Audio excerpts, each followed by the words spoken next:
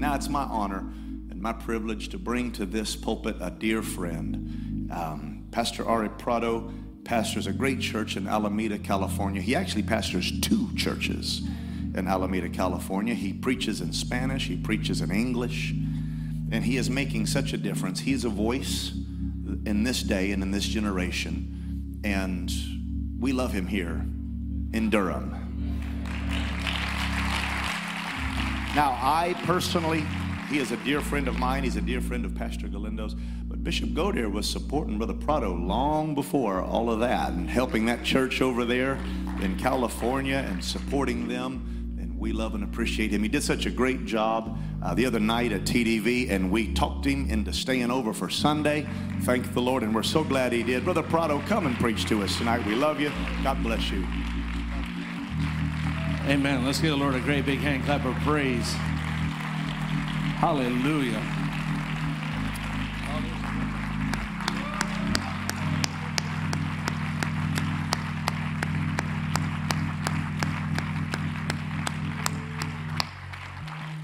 Somebody say, praise God. If you have your Bibles, we're going to go to the book of Psalms, the 106th song. And while you're turning there, let me just say how much I appreciate this church and this congregation and the people of God. And also want to give honor to your pastor, Pastor Nathaniel Urshan, and his family. Love and appreciate them. They have been great friends to my wife and I throughout the years. And during one of the more complicated and difficult times of my life, God gave me 2 words. God spoke to me very clearly and told me that there was 2 friends in particular that he was giving me to help me. And one of them preached for me this morning back home, Pastor Joel Buxton. And the other friend was Nathaniel Urshan. Praise God, Pastor Nathaniel Urshan. And I'm thankful for their friendship, and also very thankful for Bishop Goder. Praise God. I drive around town all day in a beautiful little van teaching Bible studies. I have a portable baptistry. Praise God. It sits in the back of the van. Baptize people in the kitchen, not in the sink, but in the portable baptistry. All compliments of First Pentecostal Church of Durham. Amen. Hallelujah. And praise the Lord. And so we love and appreciate the Goder family, and my wife and I pray for you, Bishop. We pray for you. I was praying for you today, and I'm so thankful for pioneer men like Bishop Goder, who remind us to pray, read our Bible, and teach Bible studies. Man, what a winning combination. How do you lose with that? Praise the Lord.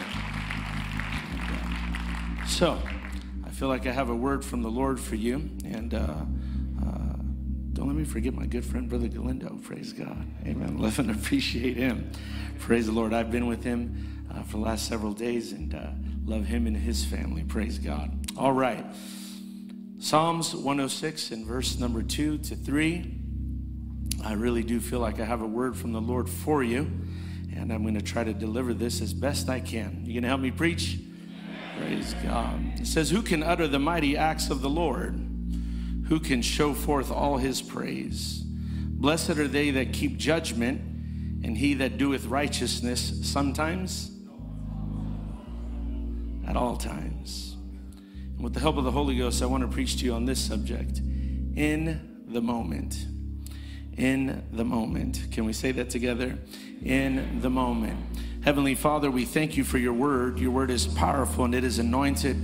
Lord, I pray in the name of Jesus that you would touch me today so that I could speak to your people as the oracle of the Lord.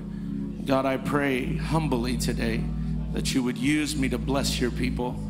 They're a wonderful people. In Jesus' name. And everyone said amen. The Lord bless you. You may be seated.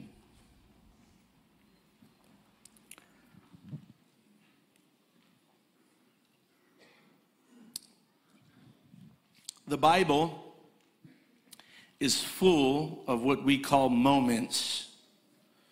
And by moments, I mean distinct instances that are unquestionably beyond the ordinary. Both the people experiencing these moments, as well as those of us reading about these moments, know that they are moments. For example, Noah in Genesis chapter 6 has a moment. God begins to speak to him and download instructions on how to build an ark. This was without a doubt a moment. God did not just tell Noah, make a big box, I hope it floats. He told him how many feet high and wide and long, how many stories, what kind of animals to put in it. He told him how long he would be in it. God even told him what kind of wood to use. This was a moment. This was a moment. We could talk about Moses, who was ready to retire, and he was walking around in the wilderness, and suddenly he sees a bush that burns, but it's not consumed. This was a moment. But then the moment doubles over and intensifies, and a voice comes out of the flaming bush, and it calls Moses. And as Moses nears the bush, the voice begins to articulate some very interesting things. And it tells Moses that he's going to go back to Egypt, and that he's going to tell the most powerful man in the then known world to let the Jewish people go. Moses is reluctant and resistant. And so the Lord tells him to throw down his staff, and it turns into a snake. That's a moment. But if that wasn't enough, he picks it up and it turns back into a staff. He's still reluctant. He's still resistant. So then the Lord tells him, now put your hand inside of your cloak. And when he does, and he pulls it out, it's white and leprous. He says, now put it back in. And when he does, it's completely healed. This is a moment. You cannot question this. The reader nor Moses questioned whether or not this was a moment. We can talk about Samuel, a young child. Children can have moments. God communicates with children. I'm going to say that again. God communicates with children. Praise God. And so God begins to talk to this boy Samuel. And at the time, no one was hearing from God. No one. And Samuel is not just part of a nation that's carnal. He's now inside of a carnal temple because the priest is carnal. His sons are carnal. It's obvious that no one's hearing from God. And one night while in bed, he hears a voice. And he confuses it with the voice of Eli. And he goes to Eli and he asks him if he called for him. Eli responds in the negative and says, I did not call for you. This happens several times. And finally, Eli tells him, you're about to have a moment. Go back to your room and wait for the voice of the Lord to come to you again. And when Samuel goes back into his room, it happens. The Lord speaks to him. And we know that he had a moment because when he came out of that room, he was no longer a boy. He began to prophesy and speak as the Lord told him to. And the scripture says, not one word fell to the ground. It was a moment. It was life-altering. It was transformative. It was radical. It was a moment. We could talk about Elijah and Elisha, two of the most prophetic and powerful men of the Old Testament. Combined, they constitute the most miracles in all of the Bible. But there came a day when Elijah was ready to come off the scene, and Elisha was going to take his place, and the two men shared a moment. Elijah is teleported. I don't know what else to use. I don't know what other word I could possibly use. But he levitates inside of a chariot. The levitation would have been enough for me. But he lands inside of a chariot of fire. And Elisha knows this is a moment. And he says, throw down your mantle. And he does. And Elisha slams the mantle on the ground and the water split. And there's another moment. These are moments. Powerful, unquestionable divine moments. These are by all accounts genuine and supernatural, but these are not the only kind of moments found in Scripture. There are other kinds of moments which are not so dramatic or as intense, yet they are just as impactful and life-altering. But what I can't stress enough is that God was just as involved in those less dramatic moments as he was in the dramatic moments. And so tonight, with the help of the Holy Ghost, I'm going to preach to you about the moments in your life which don't appear to be moments at all, but they are.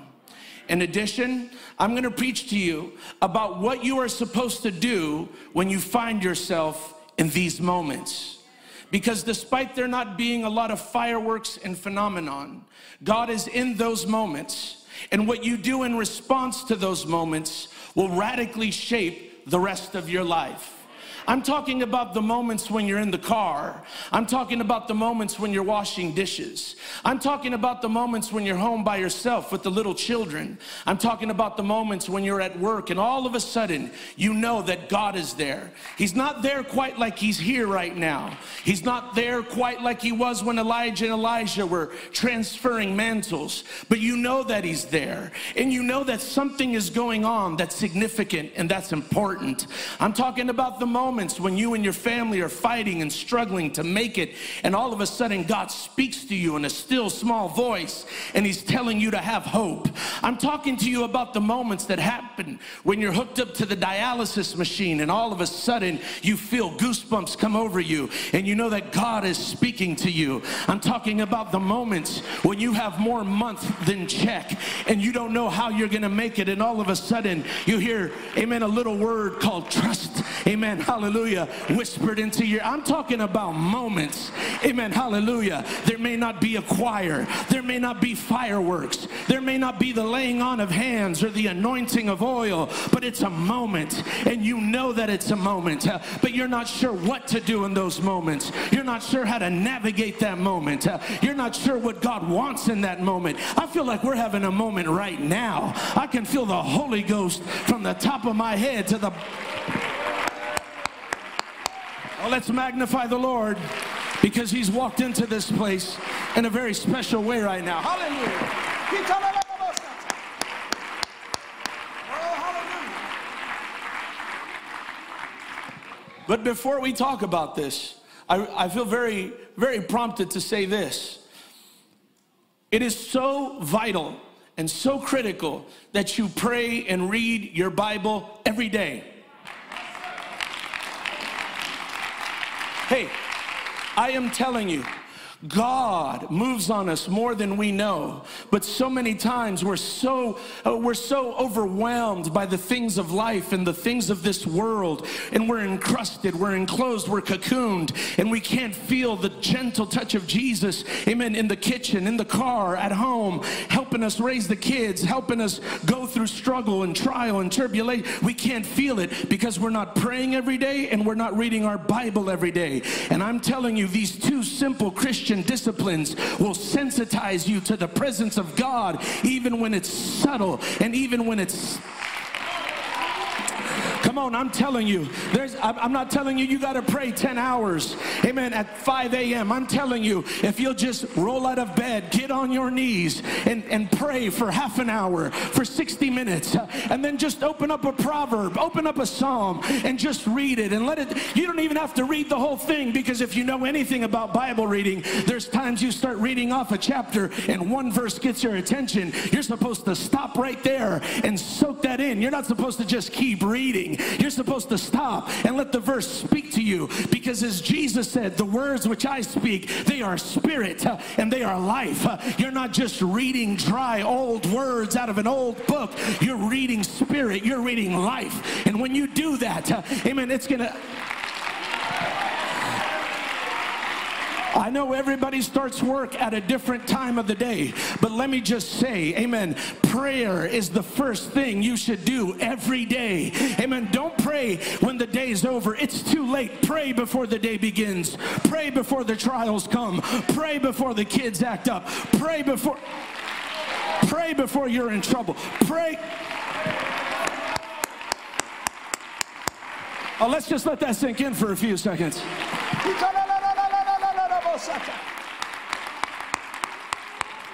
Oh, come on, praise him, praise him, praise him. Hallelujah.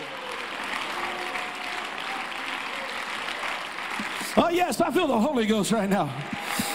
Oh, hallelujah. Hallelujah. I want to know when God's in the house. I want to know when God's in the car.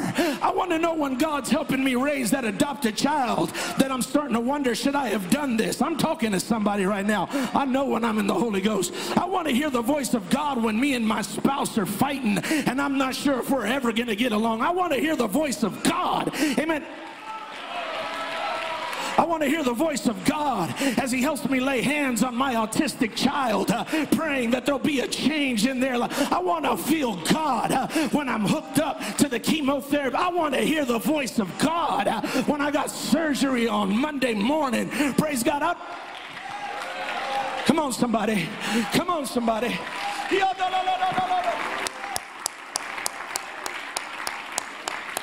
Yes, yes, yes, yes. Do you feel what I feel? I feel something powerful in the house right now.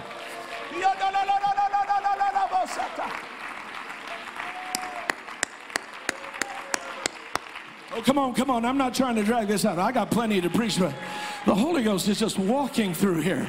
The Holy Ghost is just walking through here. The Holy Ghost is just walking through here. Hallelujah, hallelujah, hallelujah.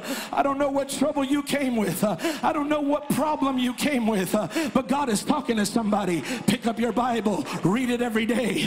Get on your knees, pray every day. Hey, I'm telling you, it's the little stuff that wins the big battles. It's the little hinges that turn the big doors. It's the little...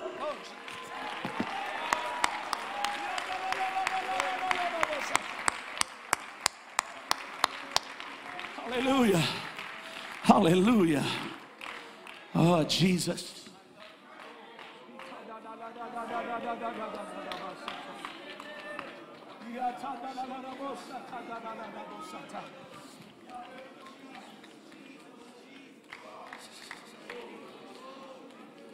Oh, Jesus.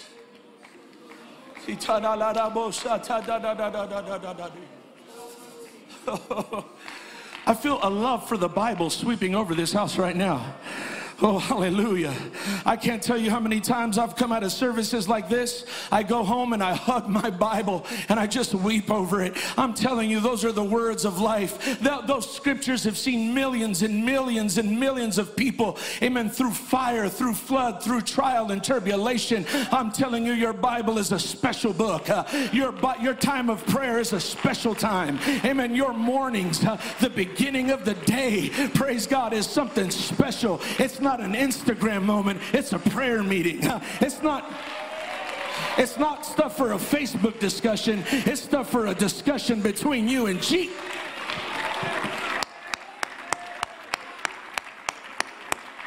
Hallelujah. Let's give the Lord a hand clap of praise for what we're feeling here.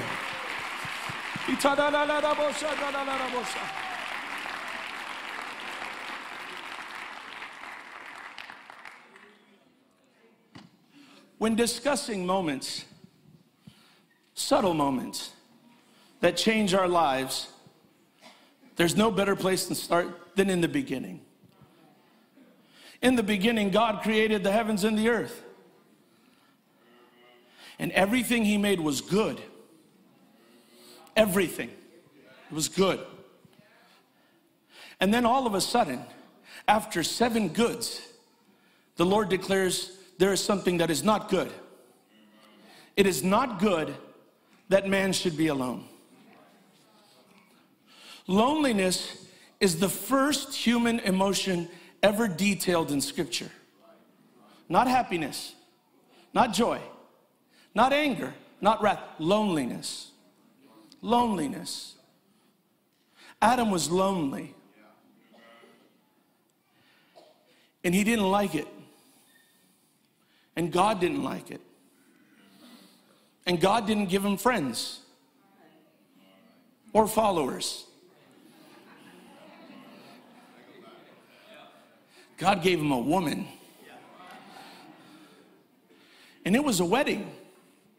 God performed the first wedding. The scripture says that he made woman and he brought her to man, just like a father does his daughter. God performed the first wedding. And Adam loved Eve a lot. And he feared being alone again.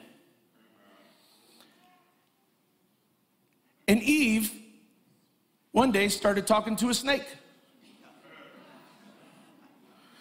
This is a whole other message. But let me just tell you, there are some things that when they talk, you walk. Snakes are one of them.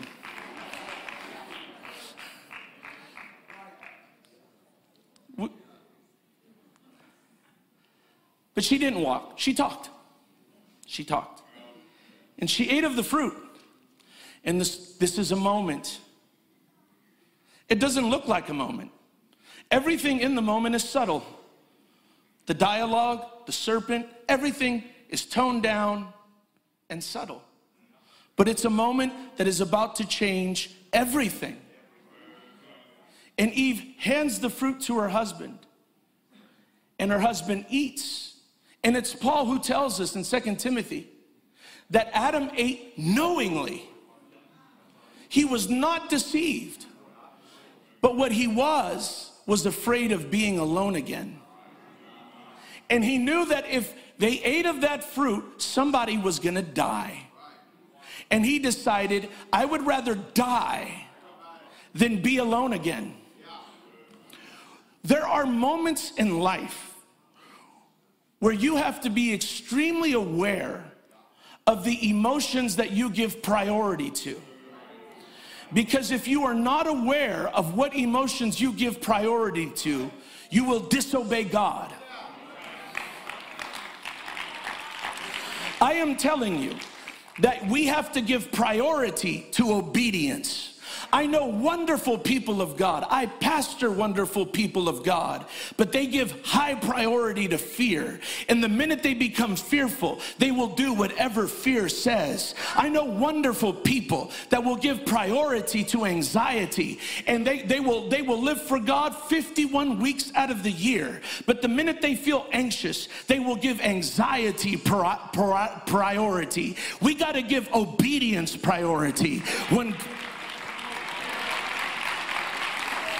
Hey, this is not part of my message, but can I tell you that delayed obedience is disobedience? When God tells you something, you do it and do it right away, regardless of how you feel. Oh, I'm going to need more people to help me preach than that. I don't care if you're afraid. I don't care if you're lonely. I don't care if you're desperate. I don't care if you're thirsty. I don't care if you're hungry. I don't care if you're tired. I don't care if you're worn out. I don't care if you're fresh out of divorce court. I don't care if you're, come on somebody, I'm preaching to you. When God says to do something, you do it. You obey the Lord. We give priority to obedience. And when God speaks, we do it, and we do it right away. When God checks us, we say yes sir. When God says jump, we only ask how high, because delayed obedience is disobedience. And I'm just telling you right now that the thing God is looking for in these last days are obedient people. It's the obedient. Oh, come on, let's magnify Jesus right now.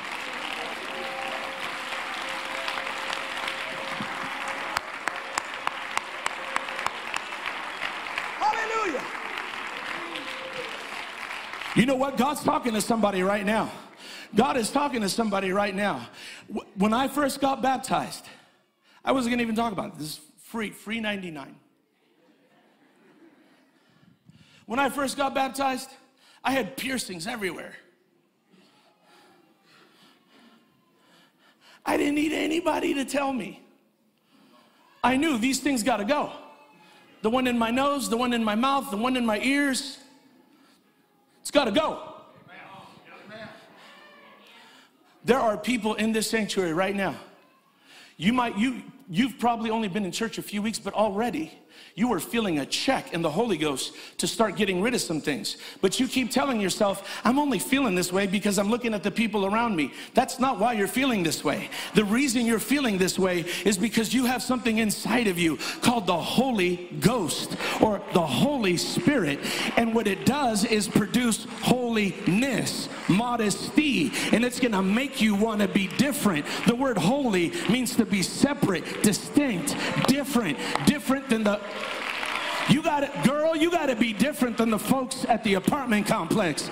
Brother, you gotta be different than the brothers on the block. You gotta be different than the people at work. You gotta be different than the people at school. You gotta be different. Come on. And when God says take it off, it's time just to take it off. And when God says throw it away, it's just time to throw it away. When God says get rid of it, it's just time to get rid of it. When God says throw it in the trash, don't try to sell it. Don't try to make a little profit. Don't tell me you're going to put it in the offering. Just burn it up and get rid of it and keep on living for Jesus and obey him and give obedience the priority in your life. Somebody praise God. I feel the Holy Ghost.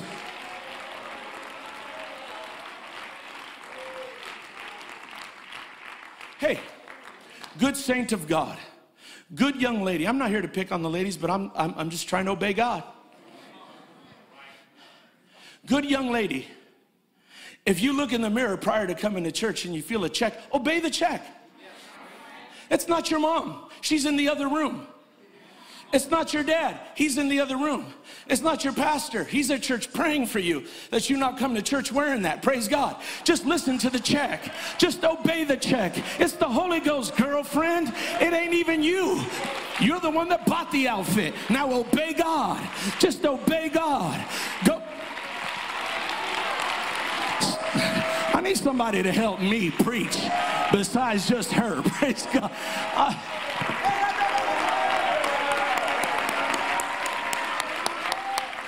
It feels good to be holy. It feels good to be modest. It feels good to be different. It feels good to obey Jesus. It feels good to obey Jesus.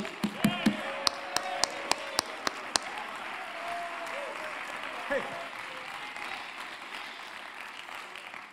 This has never happened to me before, ever. I told the Spanish church this morning, I woke up early to pray, Pastor Urshan. And I promise you, I was praying like I always pray. I started thanking God for when he saved me. I started thanking God for the, I was such a wreck before I got saved. And all of a sudden, I felt dread come over me. I mean, palpable fear. I felt terror come over me. And for about 3 seconds, I felt like the Lord let me feel what it would be like to not have the Holy Ghost. I'm telling you, I started turning in my prayer. I started rolling over, sobbing and weeping. I felt such a darkness. I felt such an ugliness. And all of a sudden, the Spirit of the Lord came back over me. I'm telling you, I've never been more appreciative for the Holy Ghost than I was this morning. And I don't ever want to go back to the man I was before I had it. And you shouldn't either. You shouldn't want to dress like the man who didn't have the Holy Ghost. You shouldn't want to dress like the woman who didn't have the Holy Ghost. You shouldn't want to go back to the world. You should not want to go back to the world that God delivered you from.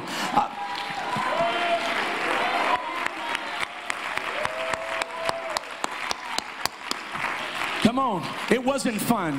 It wasn't all games. It wasn't a good time. It was sin. It was hell. It was horrible. It was horrific. You were going to be lost, but God interrupted Satan's plans and saved you. Don't go back to the old plans. Stay in that new and living way.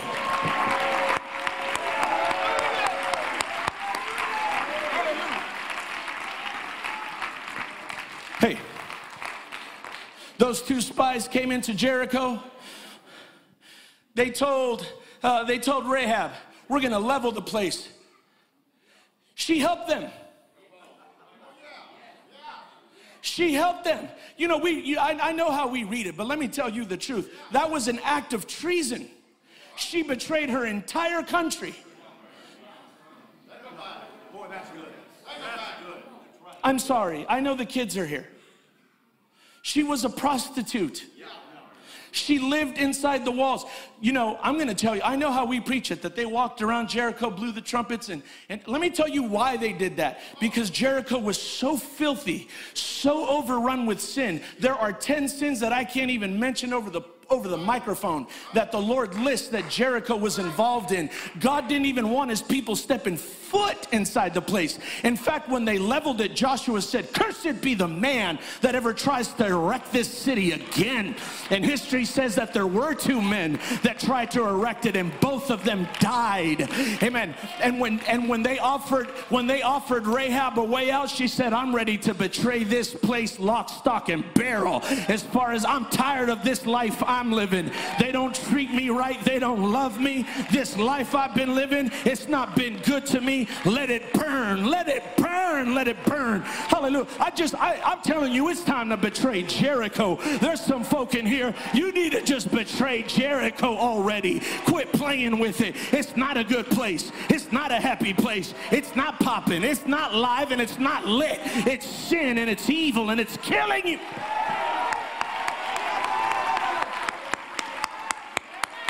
Oh, somebody give God some praise. Betray its music, betray its clothing, betray its ways, betray its philosophies. Turn your back on it and don't ever look back. You're going to save you. You're going to save your family. You're going to save your kids. You're going to save your grandparents. All for about 5 seconds. Give the Lord a hand clap or praise.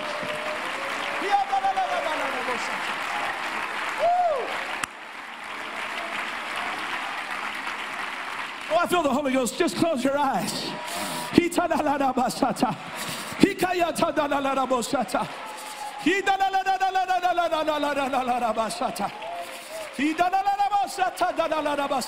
I could feel it, Pastor Urshan. They're going to turn their back on Jericho. I could see some young people right now saying, "Let it burn, let it burn, let it burn, let it burn."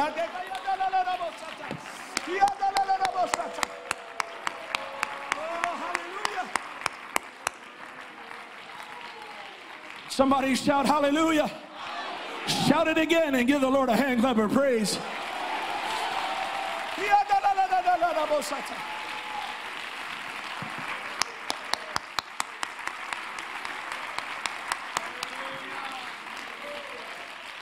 I've already been preaching 38 minutes. I need to hurry up, but I'm telling you, we are in an explosive dynamic moment right now. It's happening. I can actually feel change, amen, taking place in the minds and in the hearts of people as I'm preaching. I'm telling you, this is a special moment. Hey, I can't. It took me a long time to get my act together. Some say I still don't have it together. Amen. You know what? Don't ever get your act together. Let's stop acting altogether. Praise God. And let's just be apostolic. Praise God. But come on. Hey, as I struggled to be apostolic, I fell, but I got back up. I fell again, and then I got up again. I kept coming to the altar call. And then I was in a service just like this. It was a moment just like this. The preacher was preaching. Some people were tired. Some were shouting. Others were running. But all of a sudden, I felt like I can change right now if I want to. I can change right now if I want to. Amen. I don't have to accept this anymore. And I lifted my hands, and I said, "Be it unto me, Jesus. Be it unto..."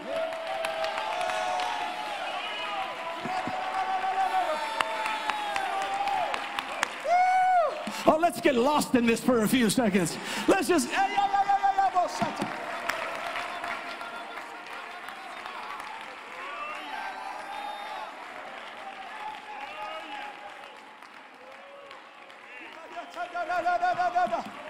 Oh, lift your hands.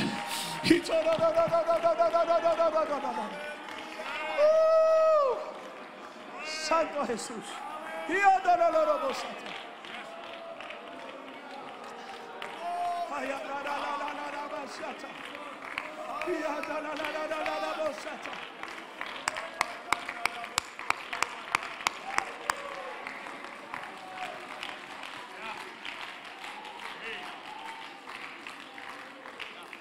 You have to change.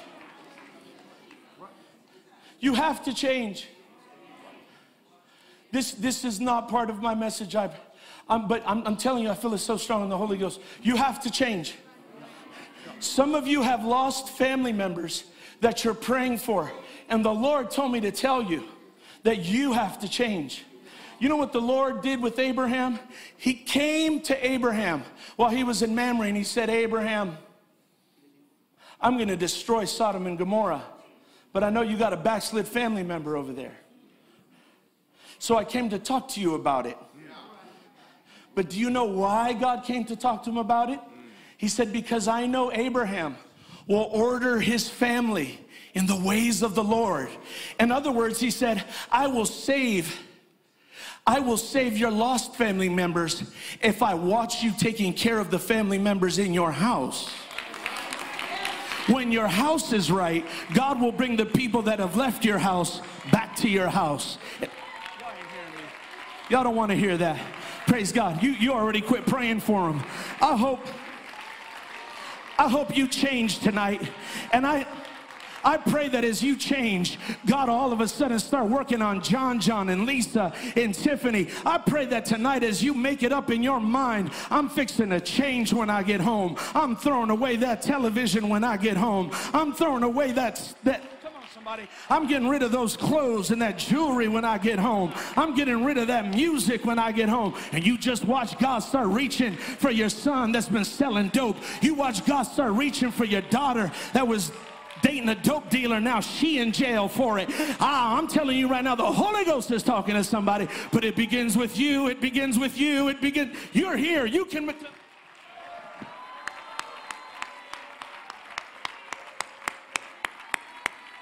Yeah.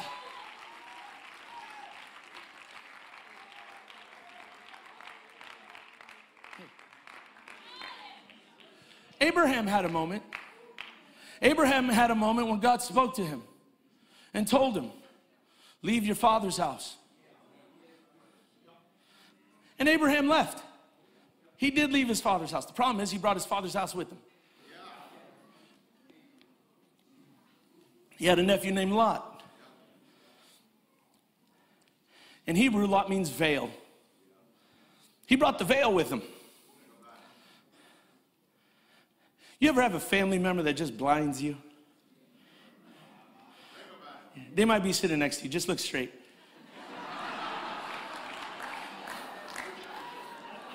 Just look this way.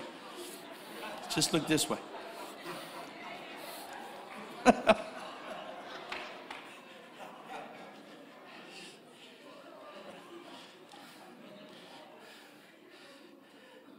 Everybody has that family member that blinds them. The problem is that the blindness affects the things of God. And so there was things Abraham could not see in God because of this family member that he wasn't supposed to have with him in the first place.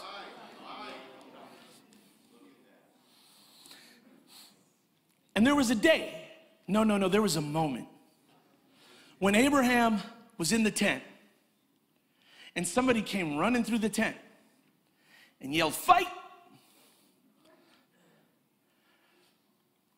And Abraham didn't get up in a big hurry. He stayed right there. Because he knew, this is a moment. God is talking to me. He's not using words. He's not using images, visions, or dreams. He's using a situation to talk to me. You know, when I was in the world, when you yelled fight, everybody ran for their phones to take pictures and show up to see who's about to get knocked out. But Abraham didn't do that. He says, this is a moment. God is talking to me. And he is telling me to do something to undo something.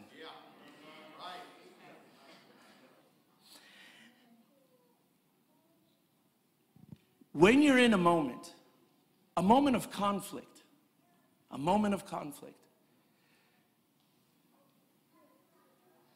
you got to learn how to untie ties. Because a lot of times we just think that the only option is to cut ties. But there are certain situations where if you cut ties, it's going to be dangerous. It's going to be bad. Right. Not for you, but for them. And Abraham broadened his horizon. And he said, you know what? I'm going to go out there and I'm going to untie ties.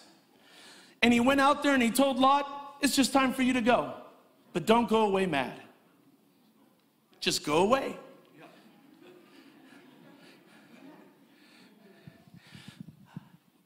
Listen, First Pentecostal Church of Durham. Our fountain and our fig tree needs to be sweet.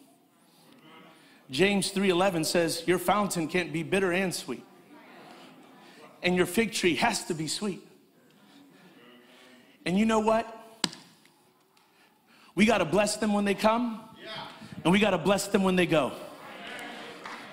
Our fountain, hey, listen, I'm just telling you, we've not been around a long time. Our church is still growing. We're a young church, but we have people come and go. I have people that I've taught Bible studies to. I've wept over them. I've helped them. I baptized them. I was there through the whole thing, and then they leave. And then they leave. And then I see them at Target. I remember, I can't tell you how many times I've seen people and I hide. Like I did something wrong. Married you, baptized you, put oil on the doors of your new house, and now I'm hiding.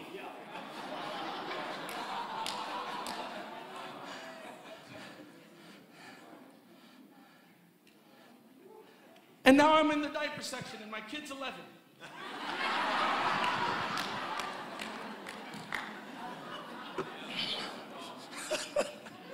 Hey, we got to stop that. We got to have such a good attitude. We got to have a good attitude about everyone that God's bringing, and we got to have a good attitude about people leaving. We just got to, and when we see them, we're going to love them. We're going to pray for them. We're going to be Christians through and through. We're going to be Christians when we see them at Starbucks, at Target. We're not going to end up in the diaper aisle. We're going to walk down the same aisle. We're going to reach out our hand. We're going to say, hey, brother, love you, sis. Praying for you. How's the family? Awesome. Praise God. And I'm telling you, our fig and our fountain has to be sweet. This is the will of God. We're not cutting ties, we're just untying them. Hallelujah. I don't know who I'm preaching to today. Hey, maybe it's a family member. Maybe it's a saint. Amen. I don't know who it is or what it is. I just know what my obligation is. And my obligation is to produce sweet water. And my obligation is to have sweet figs. And my obligation is to be a fruitful tree. And my obligation is to be a blessed peacemaker. Hallelujah.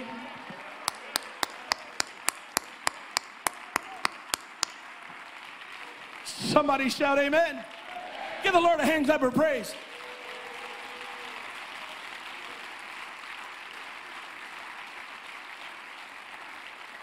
Yes, I feel the Holy Ghost talking. I feel attitudes changing. I feel attitude.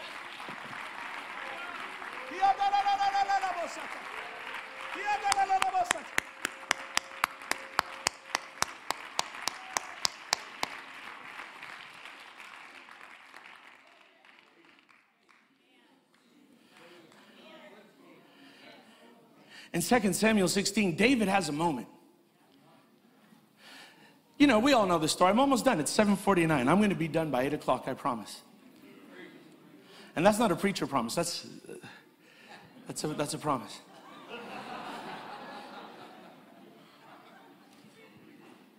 Saul was king. And Saul killed Saul. That's right. Saul killed Saul. Nobody killed Saul. Saul killed Saul. But that's not the way Saul's family saw it. So as far as they were concerned, it was David that did this. It was David that did this. And Saul had a relative named Shimei. Shimei hated David. But he couldn't get to him because David lived in the palace. He was a king. You don't get to talk to the king. I know some of you leave comments on Joe Biden's Instagram account. He doesn't read it.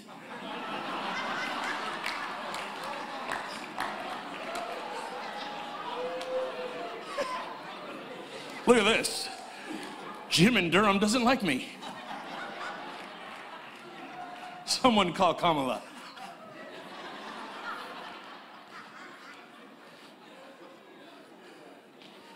stop doing that.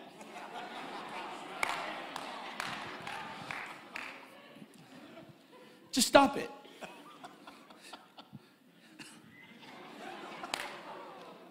Listen, you got to forgive me. You're already getting mad. Don't get mad.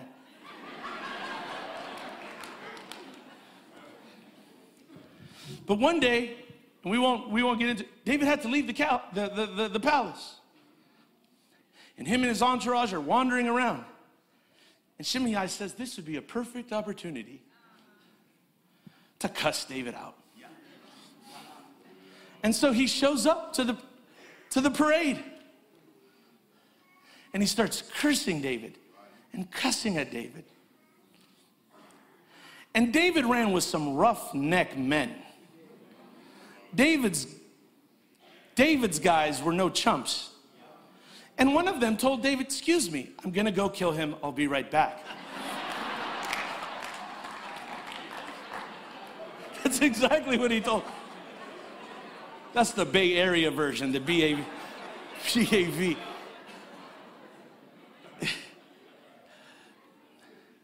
And David stops him.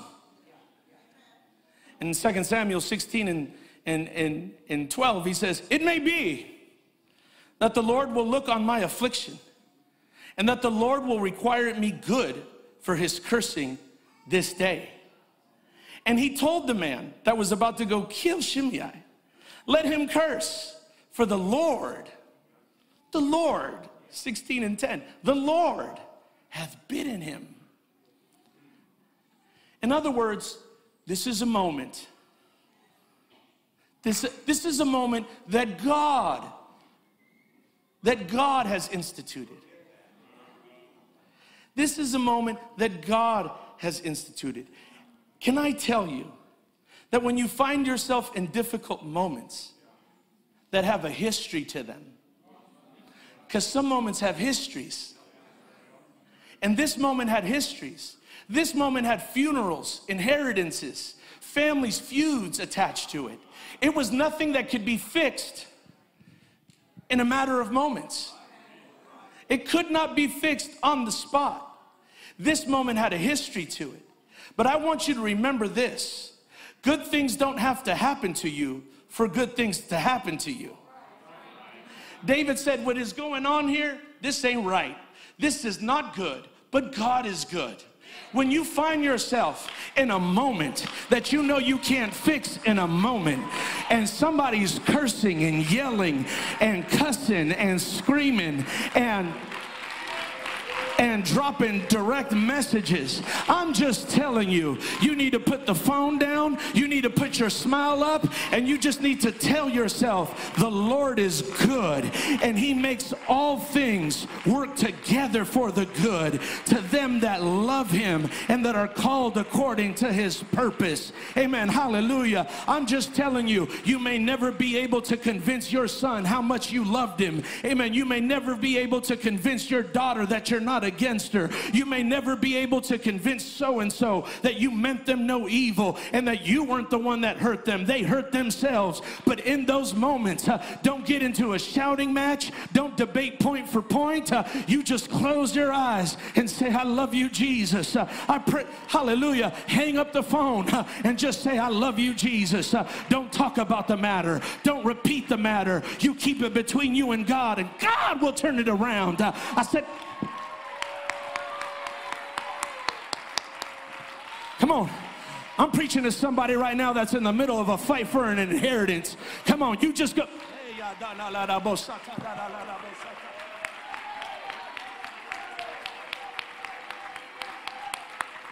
Hey, I'm telling you what I heard. I don't want to scare nobody, but the Holy Ghost spoke to me in the hotel and said, you tell my people that there's moments coming that got a history attached to them. And there's people that got a totally different perspective of what happened. And I'm here to tell you, when that happens, when the phone call comes, when they show up, when they find out where you live and you thought they'd never find out where you live. Amen. You start blessing the Lord. You start praying for his mercy. You start asking God to forgive them. You start, come on, somebody. Oh, come on, come on, come on. I got 5 minutes left to preach. Come on, the Holy Ghost is talking to somebody. Yeah.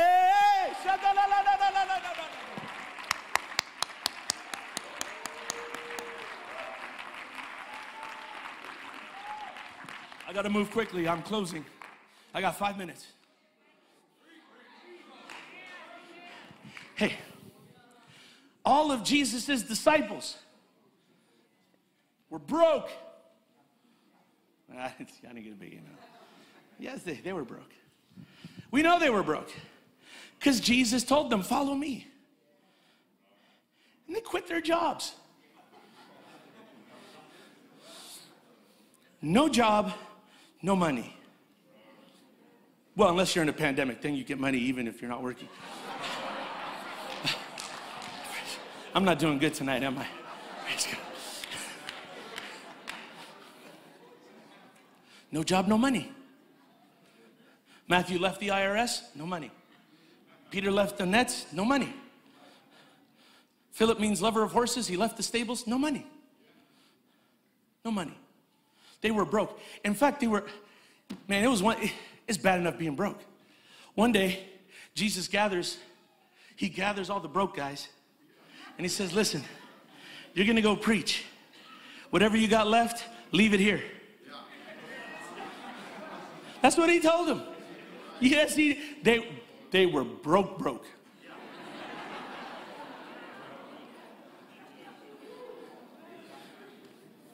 They was po. Couldn't even afford the R.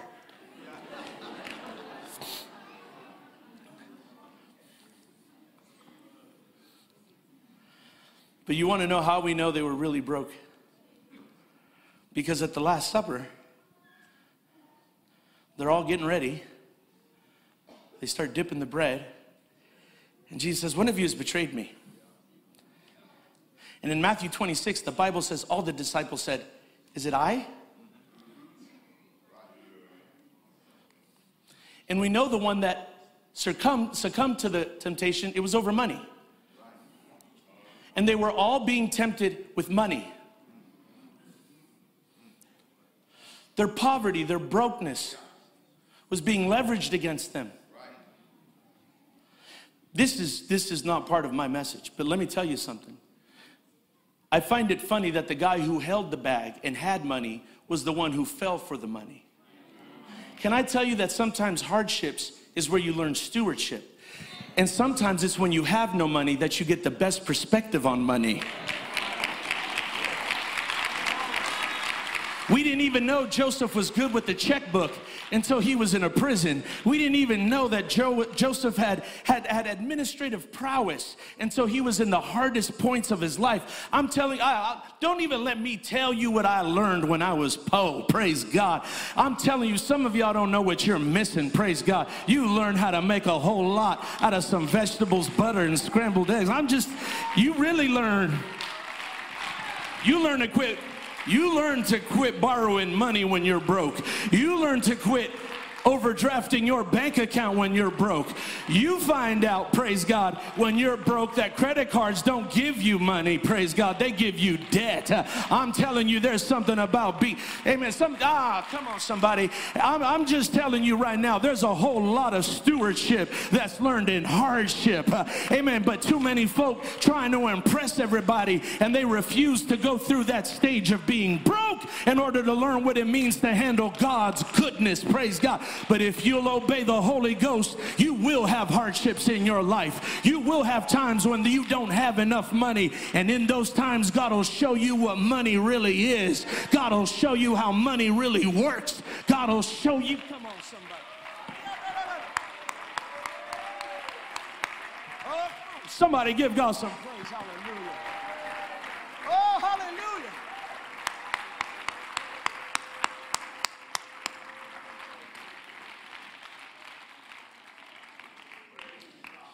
There are people here, you are going through a financial transition. Hey, it's just the season. It's not a season for now. It's just the season. You're in a season. The Holy Ghost is telling me to tell you, you are in a season. The devil's talking to some of you and telling you, it'll always be like The devil's a liar. I'm telling you he's a liar. God's trying to teach you something right now. Go ahead and just pass the class. You could do this. God wouldn't have put you in the trial if you couldn't do this. Amen. You're learning something. You're learning something about money. You're learning something about marriage. You're learning something about church. You're learning stuff about Jesus. You're learning about tithing. You're learning about offerings. You're learning about children. You're learning about jobs. You're learning about the importance of education. You're learning about the somebody help me preach right now. I'm telling you, you're learning some stuff. You're learning stuff money can't buy. You're learning.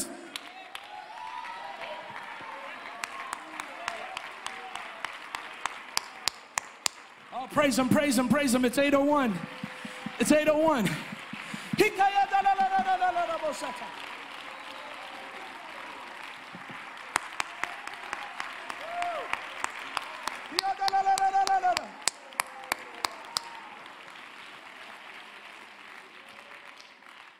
When you are in a moment of financial distress, don't betray who you need for what you need. You need Jesus. You need Jesus. You need him more than a car. You need him more than an addition on the house. You need him more than stocks and bonds. I'm not preaching against all those things. I'm just telling you how I'm just telling you what the pyramid needs to look like. I'm just telling you what the priorities need to look like. The kingdom of God first and everything else.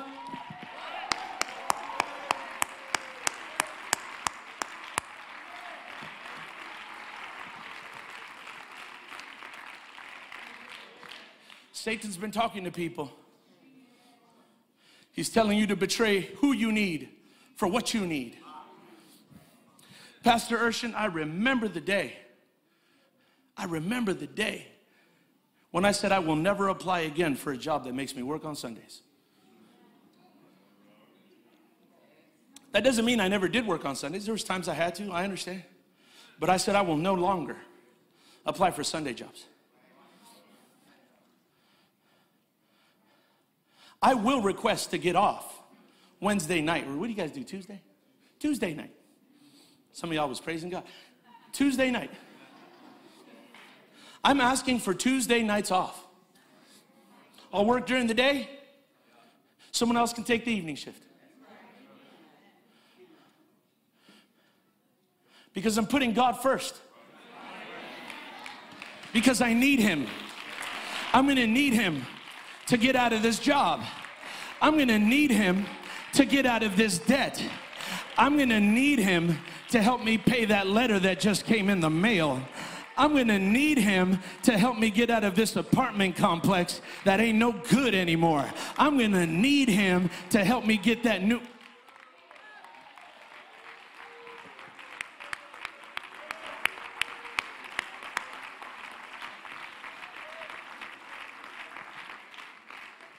(8:03) and I'm closing with this.